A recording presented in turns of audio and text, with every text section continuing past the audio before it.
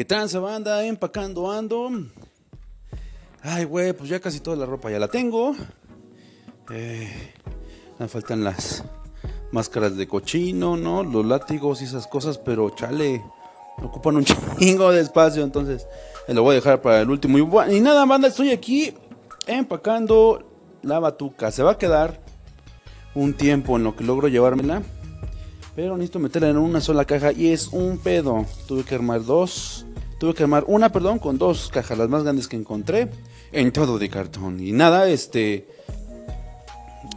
ahí me han preguntado que qué tipo de bataca es la que tengo, porque han visto fotitos de repente, en el video obviamente también. Ha habido gente que me pregunta qué marca es, pues preguntaban que si era una Powerbeat. Y no, la verdad mi bataca, les voy a comentar rápidamente. Me invitaron a tocar una banda, pero necesitaba una batería propia para estar ensayando. Entonces, híjole, pues tenía un chingo de ganas de hacerme de una, pero nada más contaba con 10,000 morlacos para armarla. Entonces, la cosa fue o comprar una básica que tuviera incluso ya los platillos, aunque sea sencillos, pero que fuera de buen material, o optar por una más barata, de esas que se les conoce como batería sin marca, y armarla chido, porque también iba a necesitar parches, y comprarle de una vez unos platillos más profesionales. A final de cuentas, escarbándole mucho, no he tenido yo problemas con baterías de marcas baratas, porque sé que una vez que las afinas bien y tienen buenos parches, suenan chingón. Digo, nada que se compare con una DW o con una Sonor, por ejemplo, que según yo, a mi parecer, son las que mejor suenan. Y curiosamente, buscando en internet, en musicclub.com, para ser precisos, encontré una bataquita china muy interesante, porque de hecho es muy parecida a las Powerbeat, es muy parecida a las Evolution que hay por allí, pero al parecer el fabricante simplemente se inventó una marca y sacó este genérico intercambiable de esas baterías. Casi apuesto que las arman donde mismo, porque incluso la madera es idéntica.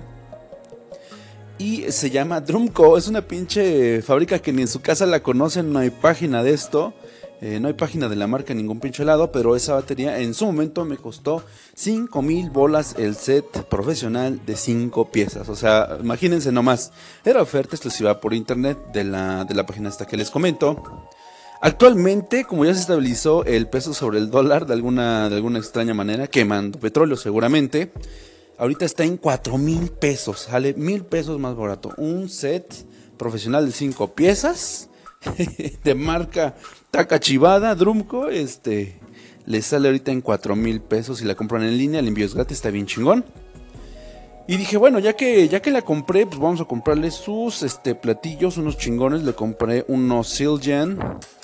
No me acuerdo, World Series, no me acuerdo, ahorita no tengo la caja. Aquí está, sí, Planet Sea. Aquí está la caja. Son unos Planet Sea de Zildjian. Hay mucha gente que no les gusta el vibrato de estos platillos. Pura madre, suenan bien chingón.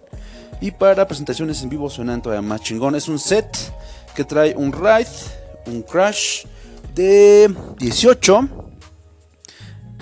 Permítame, le estoy cagando, sí.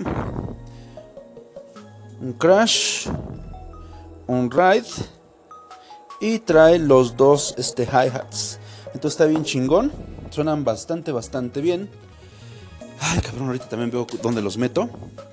Y en sí de todo eso fueron 5,000 pesos. O sea, los platillos me costaron unos 4,000 y fracción. Casi me costó lo que la bataca. Uno esperaría que la bataca sonara muy mal. Efectivamente, armándola con los parches que viene de fábrica, suena de su puta madre. De hecho, suena como si fuera una de esas de juguete, porque de hecho esta marca también tiene baterías infantiles, ¿no? Suena muy mal, pero es ahí donde viene la magia de los parches, banda. Y bueno, aquí les dejo con la primera parte de qué pedo con la batuca del buen Angel. Ahorita les sigo contando cómo me ha ido, cómo chingados, ¿no?